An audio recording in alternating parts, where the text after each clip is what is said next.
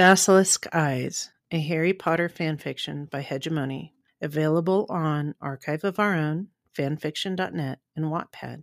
Author's note: the characters and story belong to J.K. Rowling, and the story starts at the end of Harry Potter and the Chamber of Secrets. Chapter 9, Burnt Bangers. Light pushed against Harry's eyelids and warmed his face, though the breeze from the window was still early morning cool and damp.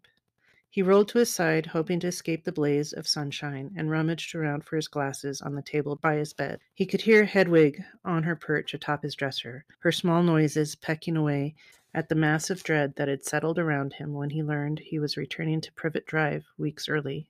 Hedwig seemed chipper. He guessed that she'd found a good meal. Padding across the hardwood floor of his bedroom, he found the dresser with his outstretched hand and traced his hands over the surface until he found the cage and opened the door. He reached inside her cage and stroked her downy head. He was wondering how long he could avoid the Dursleys. He didn't have to wonder too long. Petunia's sharp steps. He had been able to recognize all of the Dursleys by their footsteps for a long time. Even as Dudley's grew more similar in heft to Vernon's, his survival depended on it. Ascended the staircase.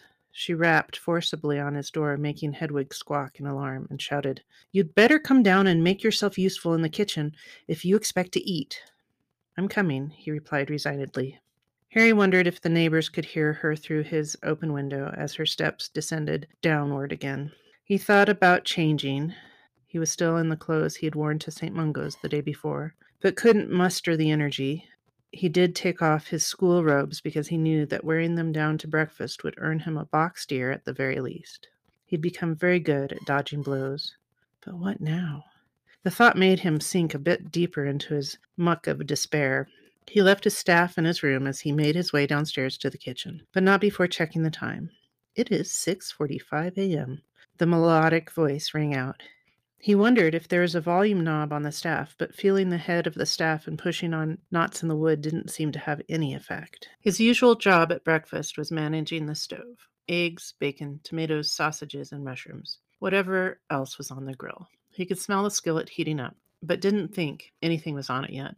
He froze at the door, remembering all the burns he'd gotten as he learned how to cook under Petunia's callous instruction. His breath quickened. He'd rather face the basilisk again. He imagined Aunt Petunia facing the serpent, and with a slight smile tugging at the corner of his lips, was able to cross the threshold into the kitchen. He could orient himself in the room by the sunlight coming in the windows, and was glad of his glasses that made the light bearable. A few steps into the kitchen, Harry stopped to listen, trying to figure out where Aunt Petunia was. She must have stopped doing what she was doing to look at him, because after a moment, the water at the sink came on, accompanied by the clinking of dishes and silverware. Her usual mode was to point with whatever utensil she had in her hand and gesticulate harshly, her disgust with him etched on her face. Well, that's not going to work anymore, Harry thought. His aunt was going to get very fussed very quickly. Maybe she'd already done that when I came into the room. Aunt Petunia, he asked tentatively, what do you want me to do? "Humph," she protested. "I already told you. Put the sausages on." He knew better to respond and bit back the sharp retort. "What part of blind don't you get?" He moved carefully toward the stove, listening to the hissing of the gas. His hands held out in front of him. He felt the heat of the flame and edged toward the counter. He guessed that she had placed the food on the counter and groped gingerly along the surface until he located the package of sausage tightly wrapped in plastic. I'm going to need to get the tongs and scissors to cut open the package. In the meantime, the pan was starting to smoke. I need to put on the fan and turn down the heat. His hands ghosted along the exhaust hood and found the switch for the fan and turned it on. She'll hit me with that hot pan if I burn the sausages. He was breathing in sharp gasps and took a deep shuddering breath to try to calm himself. The stove is a basilisk. I have to slay it without further damn. He cut off the thought. That doesn't help. He found the knob for the burner and turned the flame down. Shoot. He turned it off. Well, maybe that's better. I can gather the tongs and scissors and open the package and then heat up the skillet again. She's going to slap me if I'm too slow.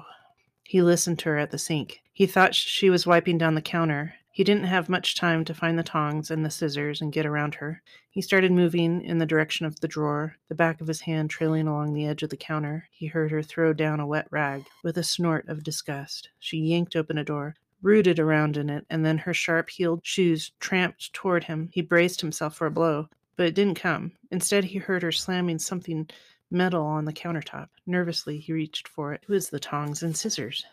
He was in shock. He couldn't ever remember his aunt helping him. He tensed again, waiting for a blow, and was not disappointed. He was cuffed on the back of the head. "Well, what are you waiting for? Get to it," she huffed and moved away, opening cupboards and taking out plates. He found the knob and after a few tries got the burner to light again, and did his best to set the flame by relying on memory. He noticed that the flame was not bright enough for him to see it, and wondered if he'd be able to see it in a dark room.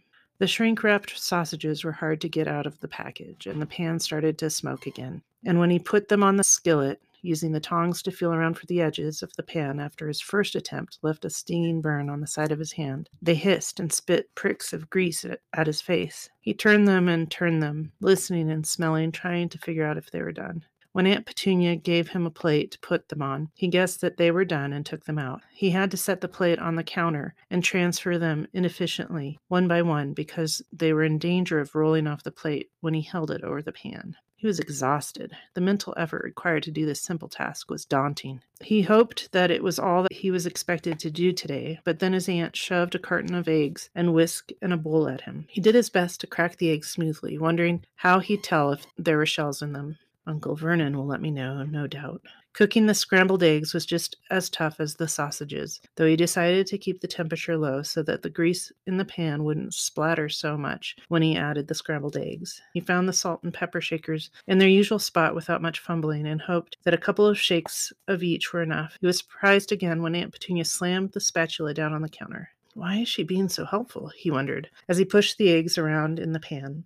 He was having a hard time telling if they were done or not. He figured they must be done when Aunt Petunia banged the platter down on the counter next to him. Scooping the eggs out into a platter was so much harder than actually cooking them. They were slippery like the tomatoes, and he wondered if Uncle Vernon was going to complain about them being too wet. Next up were tomatoes, and they were just as slippery to fry as they had been to spoon out of the bowl in the great hall.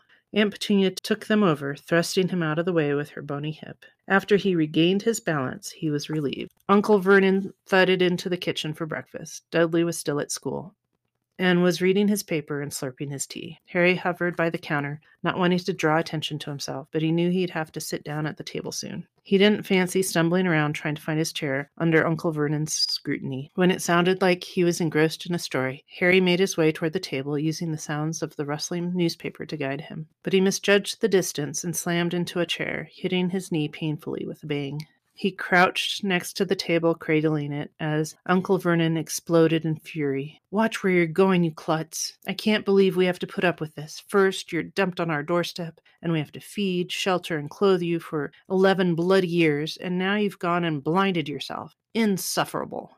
"Hush, Vernon," Petunia said in a steely tone. Harry nearly fell to the ground in shock. He bent his head to look at her, and then remembered, right, can't see. He desperately wanted to know what was going on. He'd never heard her defend him, ever.